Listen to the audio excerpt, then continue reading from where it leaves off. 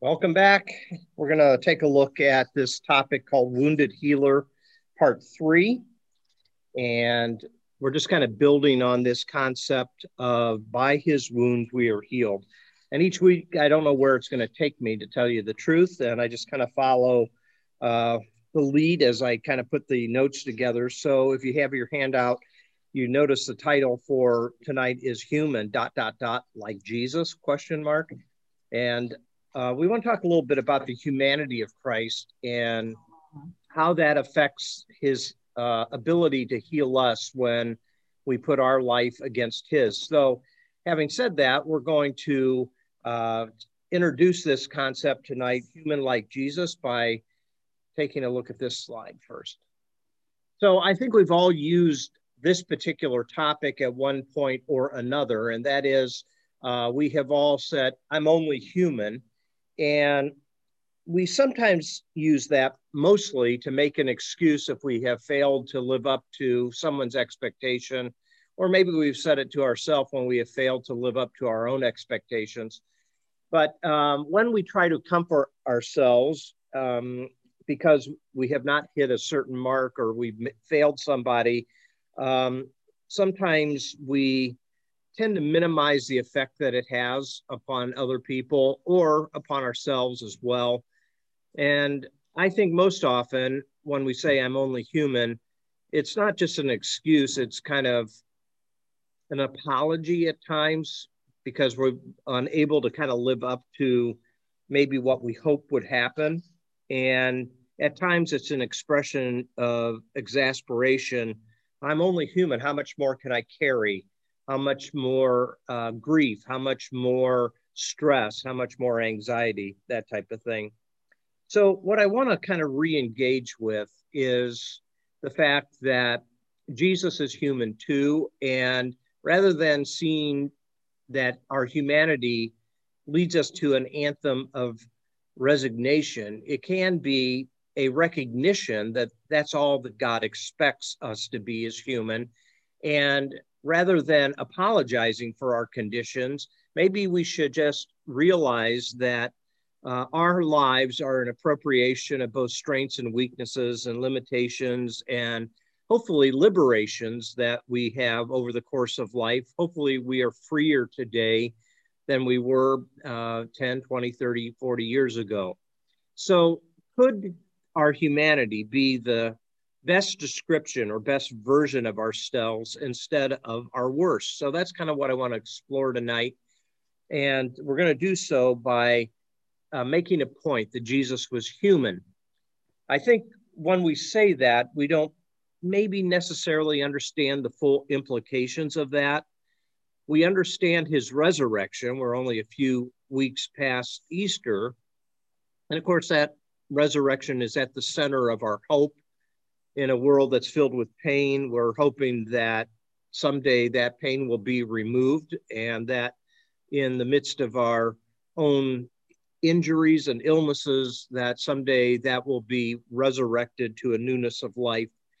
But at the same time, being a human being is kind of at the center of not only what it means to be a part of the human race, I think it's also a fact that that's the primary characteristic as we read in the Gospels of Jesus. And I put a quote here from N.T. Wright. He has a little series called Everyone, Matthew for Everyone, Mark for Everyone. It's just little paperback volumes, but this is a little commentary set for the prison epistles. And Paul for Everyone, the prison letters, he says this: Jesus is the blueprint for the genuine humanness, which is an offer through the gospel. Jesus is himself the one in whom we are called to discover what true humanness means in practice. And I think that's a great quote to keep in mind. What does it look like when Jesus is under stress? What does it look like when we find him in pressure situations? And what does it look like when he is carrying the burdens of the world, much like we have to in the course of our lives? So let's talk about the humanity of Jesus and the pressure, not only of us being human, but also that pressure that was put upon the shoulders of Jesus. And how does that then relate to the fact that as the wounded healer, his wounds are somehow have a healing characteristic for us as well. So any questions or comments that you might have before I turn to the next slide?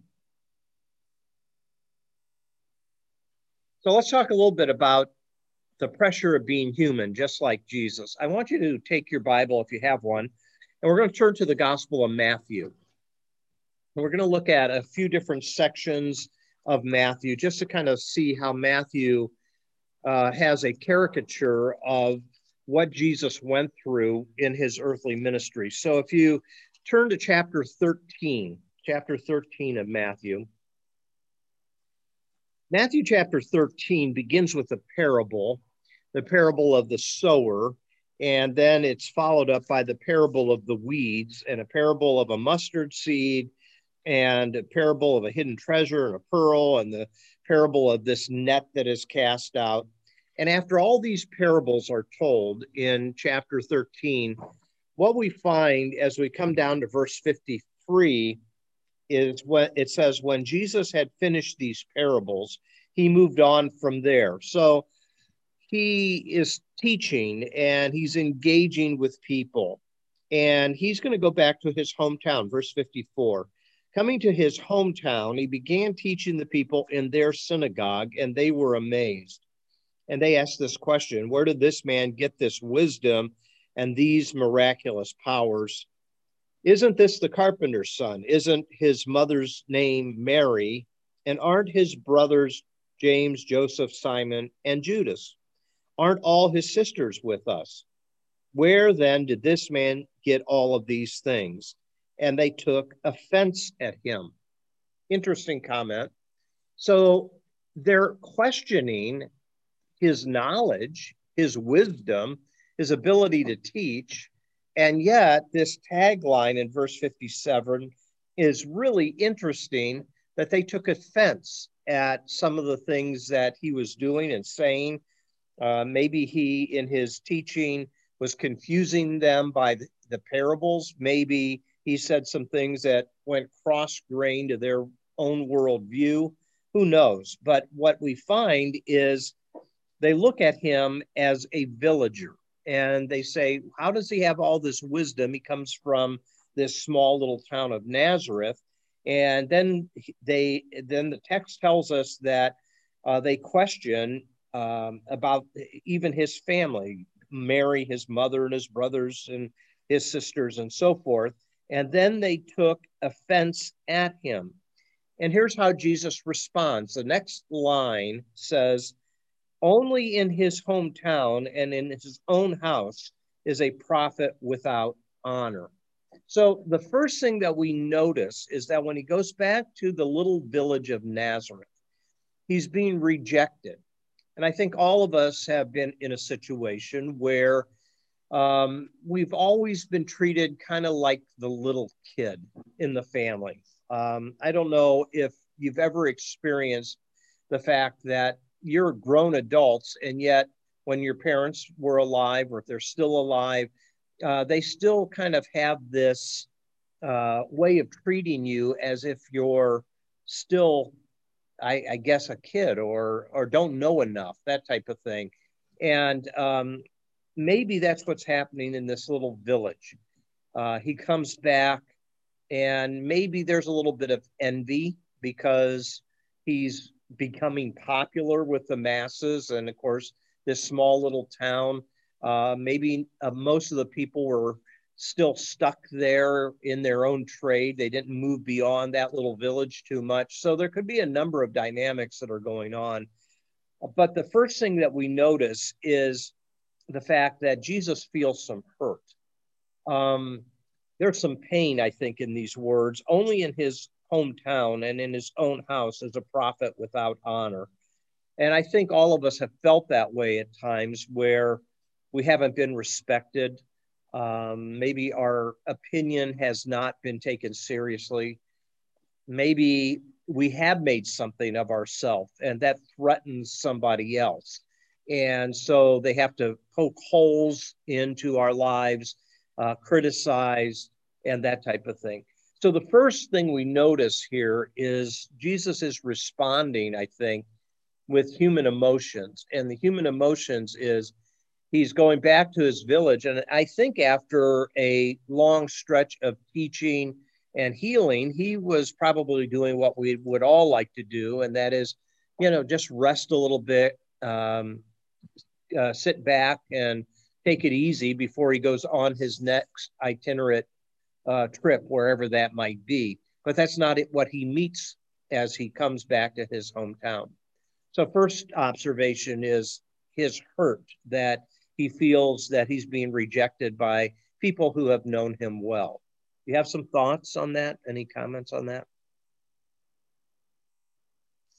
Okay, so and then in verse 58, it tells us that it doesn't stop him, though, even in the midst of this emotional wound that he is carrying. It says in verse 58, and he did not do many miracles there because of their lack of faith. Now, what's interesting to me in verse 58 is it's stated in the negative. He didn't do the abundance of miracles, maybe that he was doing in other locations. But by implications, it says here that he was doing some. He did not do many miracles. So he must have been doing some miracles, and he reached down deep inside of him and ministered and healed some people. We're not told who in the text, but it's not like he said, okay, come on, guys, we're not accepted here. Let's turn around and head out. So he still has this ability to reach deep into his soul and in compassion heal some people. Obviously, he does not do as many as he has done in other locations. But any thoughts on that? So now we get into chapter 14. Now I want you to see this as kind of building here. So verse 1 of chapter 14, it says, at that time, Herod the Tetrarch heard the reports about Jesus and said to his attendants, this is John the Baptist. He has risen from the dead. That is why miraculous powers are at work in him. So there's a miscalculation there, thinking that John the Baptist is risen from the dead. And then we're given the explanation in verse 3. Now Herod had arrested John and bound him and put him in prison because of Herodias, his brother Philip's wife, for John had been saying, it is not lawful for you to have her. So you have a flashback here of John criticizing Herod's taking of his brother's wife. Her name is Herodias. Herod wanted to kill John, verse 5, but he was afraid of the people because they considered him a prophet. But on Herod's birthday, the daughter of Herodias danced for them and pleased Herod so much that he promised with an oath to give her whatever she asked. Prompted by her mother, so Herodias puts her daughter up to this, she said, give me here on a platter the head of John the Baptist. So now the king has to carry out these orders because he swore by it. It says the king was distressed, but because of his oath and his dinner guests, he ordered that her request be granted and had John beheaded in the prison. His head was brought in on a platter and given to the girl who carried it to her mother. John's disciples came and took his body and buried it, and then they went and told Jesus.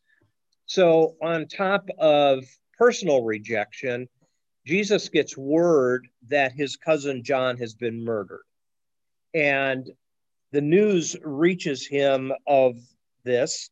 And what we find is he is carrying grief. And we know that he has that capacity because when his friend Lazarus passed away in John chapter 11, we are told that he wept by the graveside of Lazarus. Now, we're not told his emotions here, but I think by his reaction in the next verse, we're going to see the wound that's deep inside of him.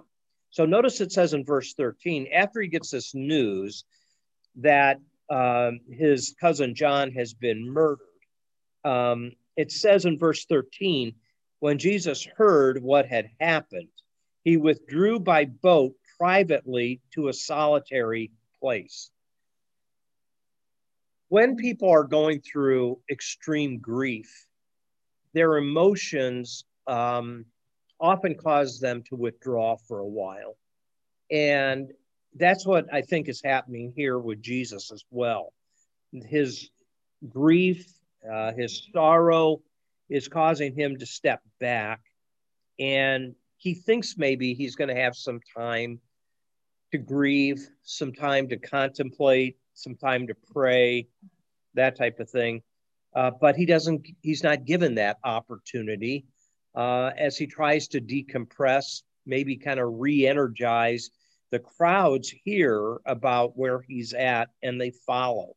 Notice it says, hearing of this, the crowds followed him on foot from the towns. And when Jesus landed and saw a large crowd, he had compassion on them and he healed their sick. So even in his deepest sorrows of grief, he still reaches deep down inside and has compassion on other people that are in need of whatever. We know one thing that they're going to be in need of is some nourishment, because this is the lead into the feeding of the 5,000. But what we find is that he's healing their diseases.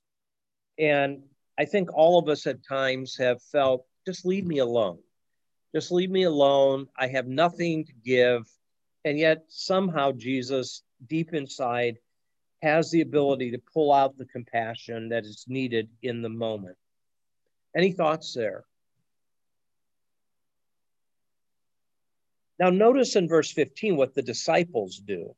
As evening approached, the disciples came to him and said, "This is a remote place and it's already getting late. Send the crowds away so that they can go to the villages and buy themselves some food." So obviously, this has been a long stretch that these people and Jesus and the disciples have been together.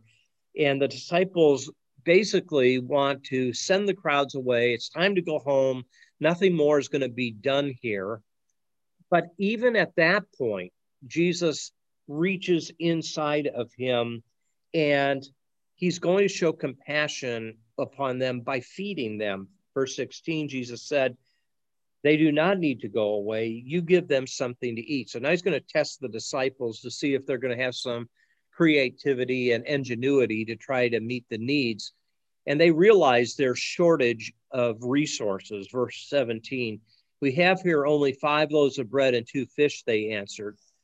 And Jesus said, "Bring them here to me." And he directed people to sit down. And of course, you know the story. He takes the 5 loaves and 2 fish. He multiplies them after giving thanks. And it's interesting what happens. They distribute the food, they eat, they're filled, they're satisfied. And there's even 12 basketfuls. That's not by mistake. There's 12 basketfuls of broken pieces that were left over. I think each one of those baskets represent the disciples and kind of what they are to do. They're to pick up the broken pieces of people's lives and to continue to try to minister to them and touch them and heal them. And verse 21 says, "The number of those who ate was about 5,000 men, besides women and children." So it's called the feeding of 5,000, but that's not really an accurate count. There's more than 5,000, including women and children there. So what we see is the healing and miraculous ministry of Jesus is connected deeply to his own woundedness. I mean, think about what has already happened. He's been rejected personally. His cousin has been murdered. He's tried to get away, and yet the crowds are pressing in on him. And yet he has the ability to show compassion upon them, even though I think in his humanness, he would have loved to just chilled out. So any thoughts on that you have? And I guess that's where we tend to deify Jesus and say, well, he was God, he could do that. And, you know, he had the ability to do that. I don't think I would have been able to do that. But I think what we're finding in the entirety of the gospel accounts is every emotion that we carry, it seems as though Jesus carries as well. And that only leads me, anyways, to think that he goes beyond his own self-interest here and continues to reach out to others, even though he probably would have preferred to do something else at the moment. Thoughts?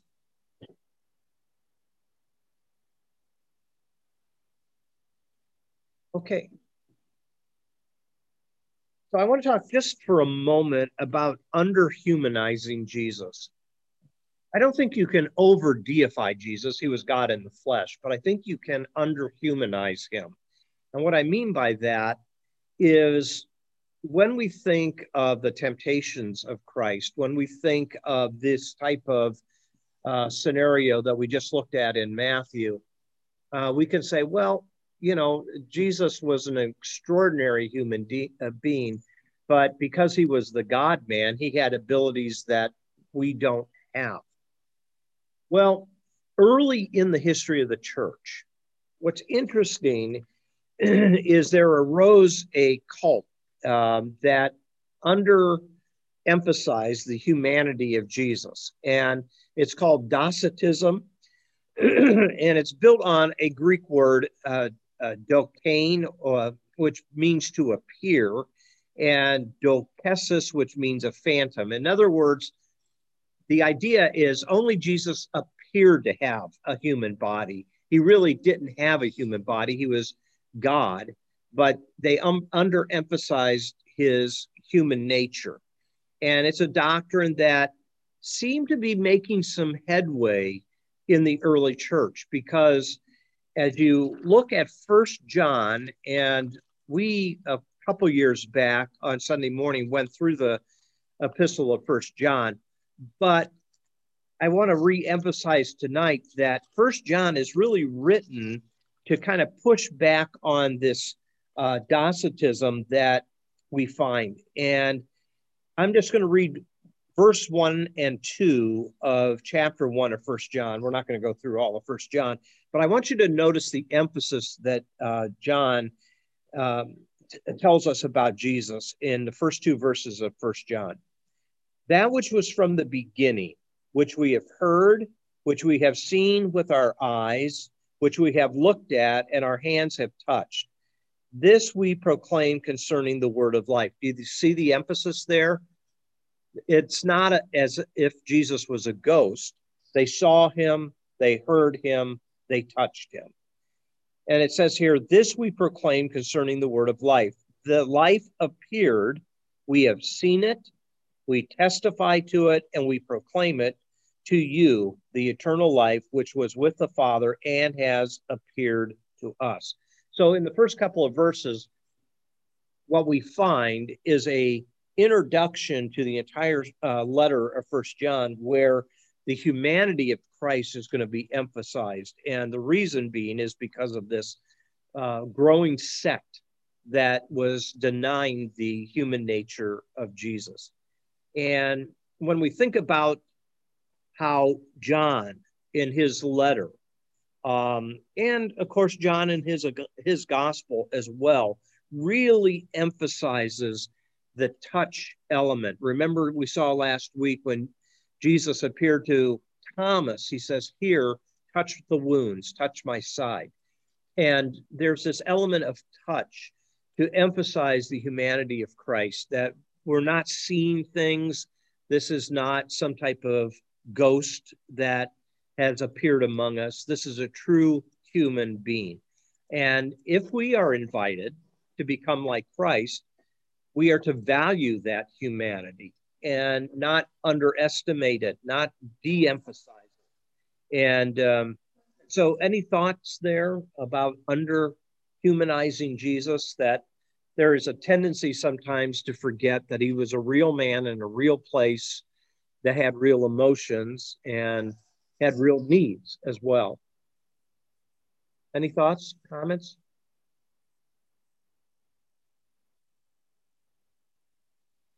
So here are a few things. In your notes, I put this little chart, and we're not going to turn to these passages, but I just want to emphasize some of the common things that we experience as human beings, Jesus experienced. So Jesus was afraid. Matthew tells us that in the Garden of Gethsemane, Jesus prays that the cup would, be released. That was actually the John reference, John 12, 27, 28. But in Matthew chapter 6, verses 25 through 34, one of the teachings of Jesus is to let go of worry, which is another way that we fear. When we have a lot of worries, it's because we're fearful of something happening. Jesus felt pity. He took compassion upon the crowds. We just saw that in the text. We find different examples of that. He heals 2 blind men after being moved in Matthew chapter 20, verses 29 through 34. We see that he is an individual that is moved to the deepest levels, as I already mentioned this evening, when he heard that Lazarus had passed away and he sees the tomb that he had been placed and he weeps. Jesus felt tired and slept when he's traveling through Samaria, the famous passage with the Samaritan woman at the well. He sits down to rest. He's so tired, he asks the woman to fetch him some water so that he can drink. He shows us humanity often by sleeping. In one case, we find that even though there's a storm that is raging in the boat that he's in, he's fast asleep. And I can only assume that that might be because of a long day of ministry and a tiring day of interacting with people, that he is in such a deep sleep. And of course, Jesus needed compassion through the form of companionship as well.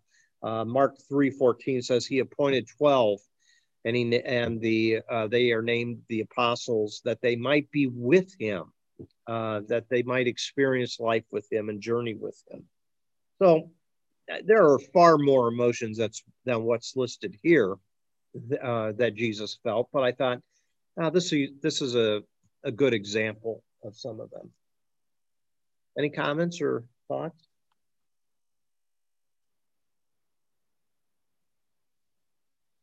Okay, so next here, don't dismiss half of Jesus's significance. Here's an interesting quote. There was a Catholic journalist and an activist by the name of Dorothy Day, and she was often called a saint. And she responded to her being called a saint by saying, "Don't call me a saint. I don't want to be dismissed so easily."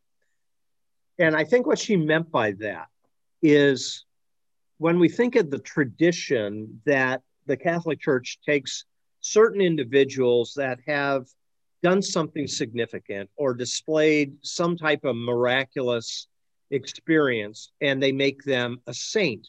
And every picture, usually within Catholic iconography, there's always kind of a halo over their head. And I understand it's to be a representation that this is an elevated individual. However, one of the things that comes along with that is to think, well, this person is not as human as the rest of us. And sometimes there's certain positions like that that can be elevated.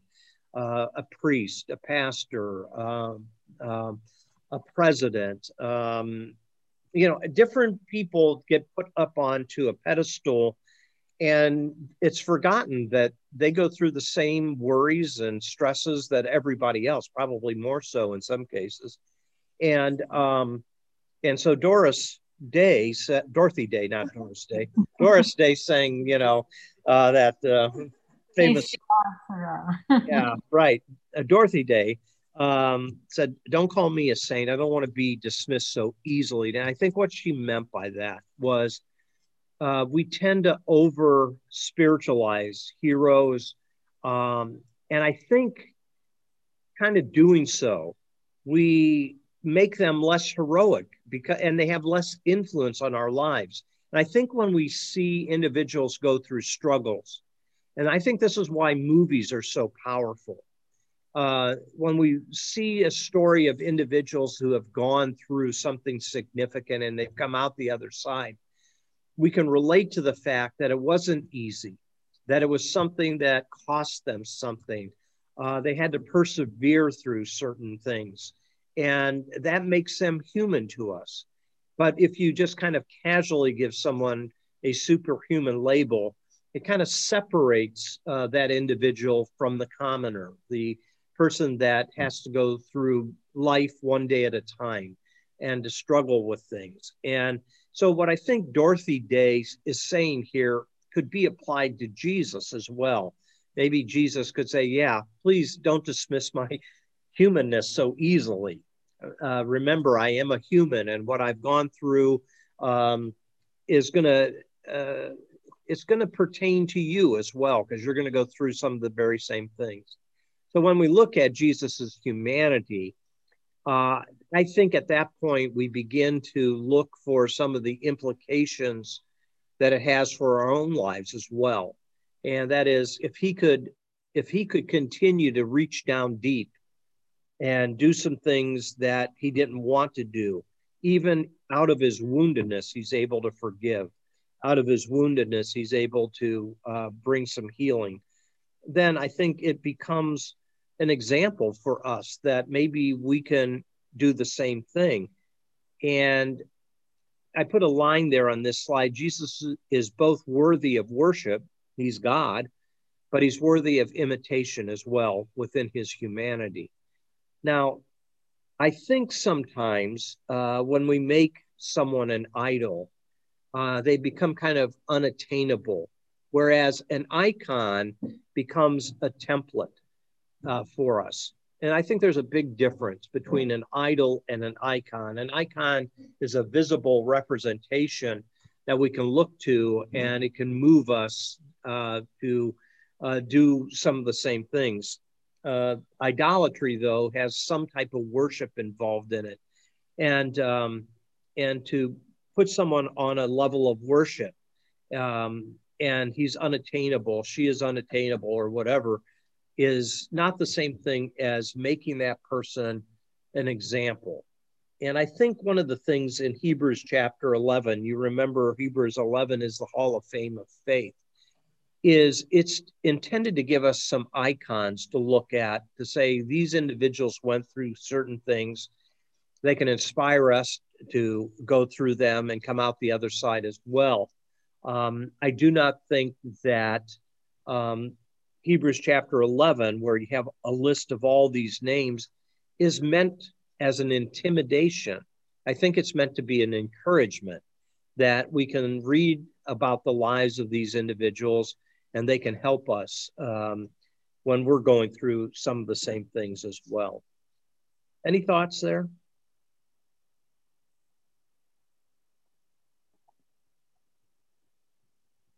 So here's our challenge. Are we able to relate to Jesus on the human level? And I think we can. We can relate to Jesus' human life, and hopefully we don't miss half of his significance by missing his humanity. We don't cognitively miss the fact that he's human. I think mentally we realize that he was both God and man in one person. However, I think we can miss it experientially. And what I mean by that is, I think we, like we were talking about last week, we have to kind of use our imagination at times. We have to be able to kind of put ourselves in the place of Jesus in certain situations and ask ourselves, what was he feeling in that moment? What were the things that he was wrestling with deep down inside him? So many times we want to associate Jesus with kind of being up there because he's ascended. I think some people do that to keep Jesus maybe at a safe distance, but I think to really allow the wounds of Jesus to touch our wounds, we have to think about what he went through experientially. So to do that, I want you to turn to Philippians chapter 2. Philippians chapter 2. In Philippians chapter 2, this is an old hymn. Most scholars believe that this is not just a poem. You can see that it's indented there in in a poem format, but they believed it was a hymn of the early church as well. And this is often called the kenosis passage. Kenosis meaning self-emptying of Jesus. And I want you to notice how it begins. This is interesting. Verse 5. Your attitude should be the same as that of Christ Jesus. Well, to do that, you got to look at what came before. So look at verse 1. If you have any encouragement from being united with Christ, if any comfort from his love, if any fellowship with the Spirit, if any tenderness and compassion, then make my joy complete by being like-minded, having the same love, being one in spirit and purpose. Do nothing out of selfish ambition or vain conceit, but in humility, consider others better than yourselves. Each of you should not only look out for your own interest, but also to the interest of others. And then comes that line, your attitude should be the same as that of Christ Jesus. But do you notice the emotions that are listed there in verses 1 through 3? If you have any encouragement, we're all in need of encouragement. If there's any comfort, we're all in need of comfort. If there's any fellowship, we're all in need of fellowship. If there's any tenderness and compassion, we're all in need of that. Then be like-minded. That is, show your humanness to each other. And be in the same love through one spirit and purpose. And then he gives us an example. Here's where that Christ hymn comes in, beginning at verse 6. Your attitude should be that of Christ Jesus. And this is very dense theology, this poem. Who, being in very nature God, did not consider equality with God something to be grasped, but he made himself nothing, taking the very nature of a servant, being made in human likeness, and being found in appearance as a man, he humbled himself and became obedient to death, even death on a cross. So all of that is often called the downward descent of Jesus from his position as being God, taking on his humanity, and that humanity is in the form of servanthood. And then he, in obedience, humbles himself to this state that he finds himself in, and then even dies on the cross. So we see the humanness of Jesus in these first several verses. Then, in verse 9, it turns around. Therefore, in light of this descent, there's an ascent. Therefore, God exalted him to the highest place and gave him the name that is above every name, that at the name of Jesus every knee should bow in heaven and on earth and under the earth, and every tongue confess that Jesus is Lord, to the glory of God the Father. In light of his human descent and his obedience to God, God then therefore resurrected him, and he has been exalted, and he is Lord. You'll notice it says here, every tongue confess that Jesus is Lord. He is Lord of lords and King of kings, and that brings glory to the Father as he has accomplished what God wanted him to accomplish in his life. So I think this is a heavy passage of scripture. You see a lot of the emotional elements that are being pursued by the Apostle Paul in the Philippian church, but the example of it is Jesus in his descent and then his ascent. And maybe in that descent is where Christ can be most relatable. The fact that he's been exalted, that he is Lord of Lords, none of us, I think, can relate to that totally. But I think we all have felt times where we have been humiliated and we have been pushed down, and we have felt the pain, cross-like pain, of being accused and criticized and whatever else it may be. And And we can relate to that because that's what Jesus went through as well. Any thoughts there? Well, this does get pretty deep. Yeah.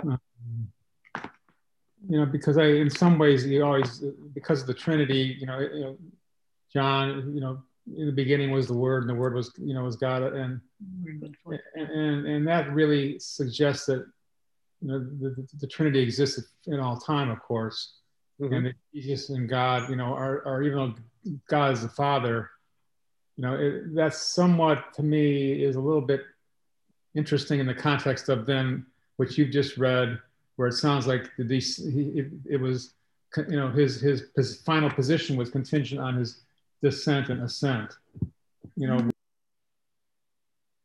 Yeah, that's an angle that I think is interesting. Is it does seem to suggest, doesn't it, that his exaltation was dependent upon his descent into life and the accomplishment. That's something you really have to wrestle with, I think, to go, okay, there's some mystery here that I don't fully understand. Why it kind of states, if Jesus did not go to the cross, does that diminish his deity? I don't think so, but it's an interesting angle, that's for sure. Any other thoughts here?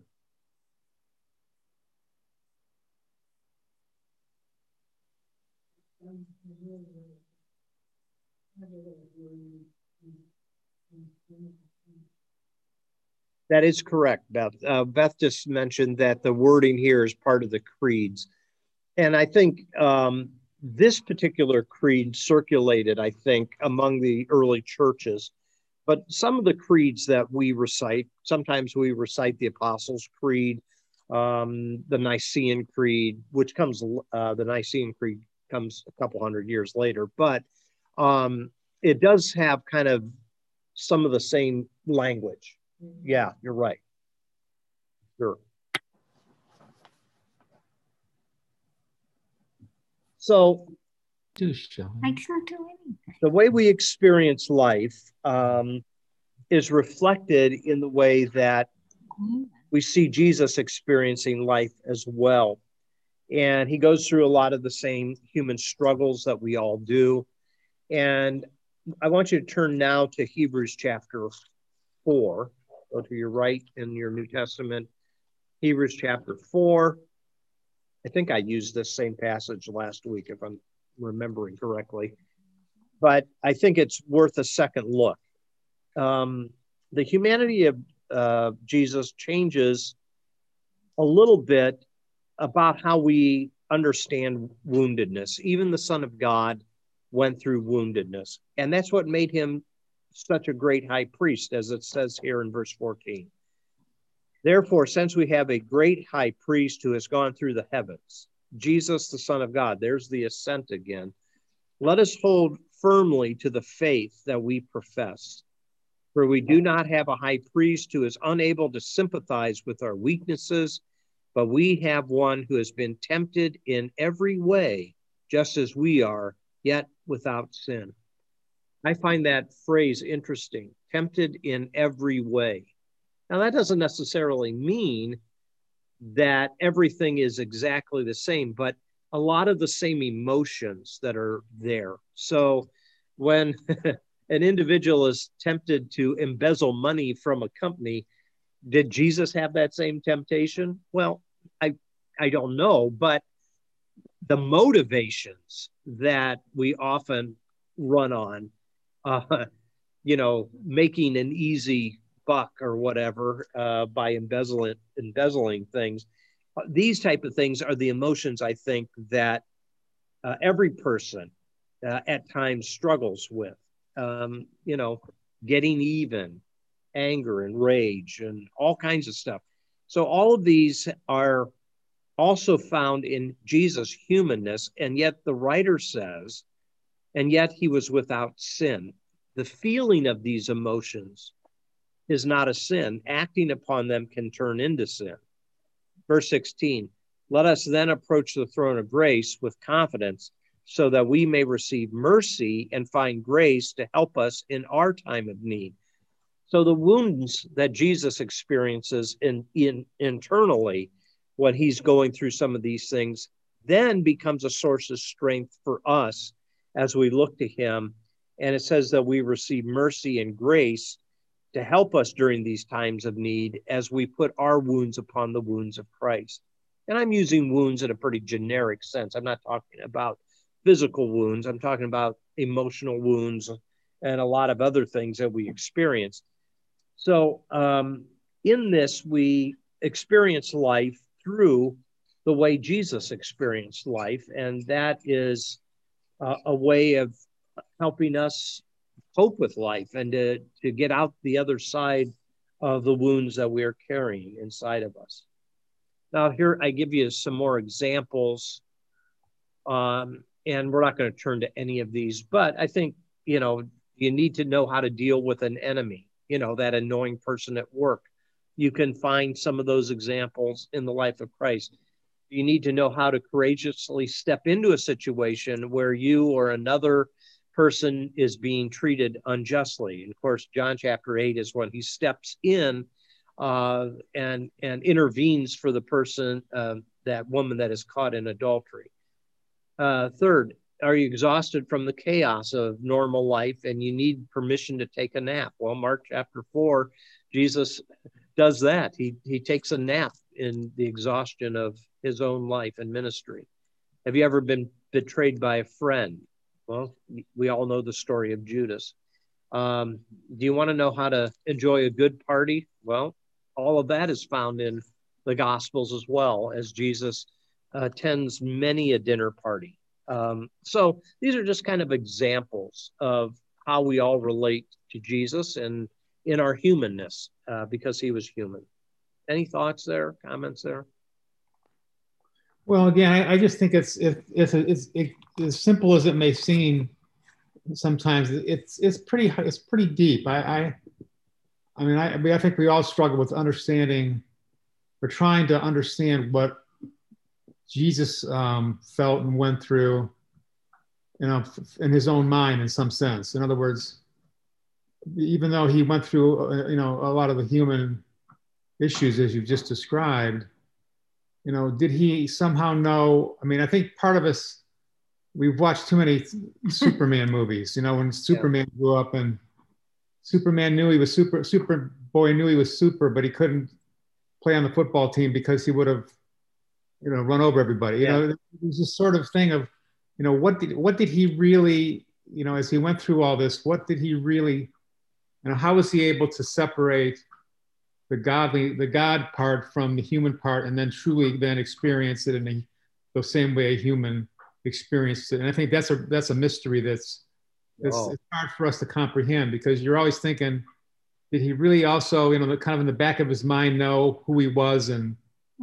he didn't really have to go through this if he didn't want to. I mean, there's this, and yet we know that he did feel these in a human way. That's what made him who he was, and so I have a hard time, trying to. I don't think we can really ever truly understand what went through his mind and how he was able, and God was able to separate those, so he was truly human and went through those in the true sense the same way we do.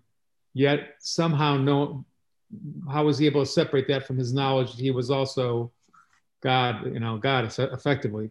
Yeah. So it's a tricky one. That's a great question. And did he, like Superman, have a kryptonite, that he really struggled with as well? These are deep mysteries that I don't think we can fully explain for sure. Yeah, it just gets complicated, that's for sure. Yep. And I think, as I mentioned earlier, in the verse you met where it said, where he said he took on the appearance. Mm-hmm. Well, that's an interesting statement. Yeah. Because appearance is almost like I don't want to say a disguise, but if you know what I'm saying, appearance is different in some ways. I mean, if I take on the appearance of something, At least maybe that's the way, maybe not the way it was supposed to be interpreted, but sometimes that suggests that you're not, you're taking on the appearance, but you're somewhat different also inside, if you know what I'm saying. And that's one of the verses that little sect, Docetism, probably used as part of their arsenal. The way that was worded, he appeared as a man. Well, he wasn't really a man. He only appeared as if he was wearing a costume or something, that type of thing. But John really goes out of his way to reverse that. Right. No, I agree. So, but it's a real mystery, I think, that yeah we'll never totally comprehend. Yeah, go ahead, Esty. Yeah, he knew he could heal people, she said. Yeah. Yeah, he knew that. But then at times, he delegated that authority to his disciples as well. He said, he sends them out and tells them to do the works that he was doing. In the book of Acts, we see that Peter and John, as they're going to the temple in Acts chapter 3, heal a man that's there at the temple begging. But you're right. I mean, he knew he had the ability to heal. The other disciples probably did not have that working knowledge of delegated authority or power. And yet when they returned, you remember on the occasion when they returned and they were confronted with someone that was oppressed by a demon, and they couldn't exorcise that demon. And they come back to Jesus and they said, we didn't have any luck and that type of thing. And Jesus then goes ahead and performs the miracle that they were unable to do. But it was almost as if Jesus kind of expected that they could have done it. And, is that a faith issue? And I can't give you the address. I can't remember where that's at exactly in the Gospels, but that's a good example as well, that he had some expectations of the disciples. And if that is an act of faith, then is that simply something that was delegated to those 12 men that were the apostles? Or were there miraculous gifts that we see in the book of Acts that were delegated to other people as well? So again, that's an interesting thing too. But nonetheless, it's, you're right. He knew he had that ability, and he used it. Any other thoughts? Okay, let's got 2 more slides and then we'll be done for tonight. So we have a front row seat when we look at the life and ministry of Jesus to see the heart of God. I guess that's most important here, is what does God see and feel in our lives? Well, we look to Jesus and he takes on our nature, and we see him in the midst of his own emotions, and that reflects then the heart of God as well. And that should be something that brings us strength and comfort in moments in life when we wonder where God is at, whether he's absent or detached in some way. Jesus, it's interesting, carries the same body that has wounds with him into eternity. I think it was brought up last week. Did Jesus, is his body different in eternity? Are the wounds healed completely? And I think that when he showed what had to be healing wounds to Thomas, I don't think they were completely scars yet. That I get the impression that those scars are an eternal reminder that Jesus entered into woundedness for mankind.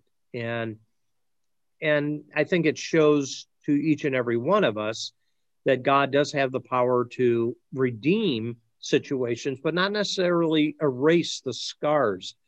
And maybe those are the deepest marks of pain and trauma that encourage other people as well, that we touch each other through our woundedness. And I think we all tend to put makeup on our wounds and we try to hide them, but maybe that's what's needed most of all. I said last week that, you know, maybe the great effect that groups like AA is the fact that one of the first things that they do is the success of AA might be dependent upon the fact that when somebody gets up to say something, they say, hey, I'm John, and I'm what? An alcoholic. In other words, they open that wound to encourage other people to be able to understand that they're all struggling with the same thing. And that woundedness somehow binds them together. So I don't know. God may not erase all the source of pain in life, but repurpose those both now and then. I think it might have an effect on into eternity as well. We just don't know how, though. So we walk by faith, you know. Thoughts? One last, oh, that was the last slide. Okay. So that's what I have for us tonight. Any other thoughts, questions?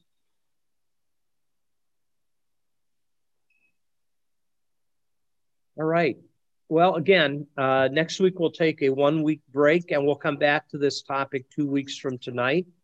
And I hope you have a great rest of the week. We'll see you online on Sunday. We'll be thinking about you in sunny Florida. All right. Sounds great. Bye. Thanks. Okay. Good night, everybody.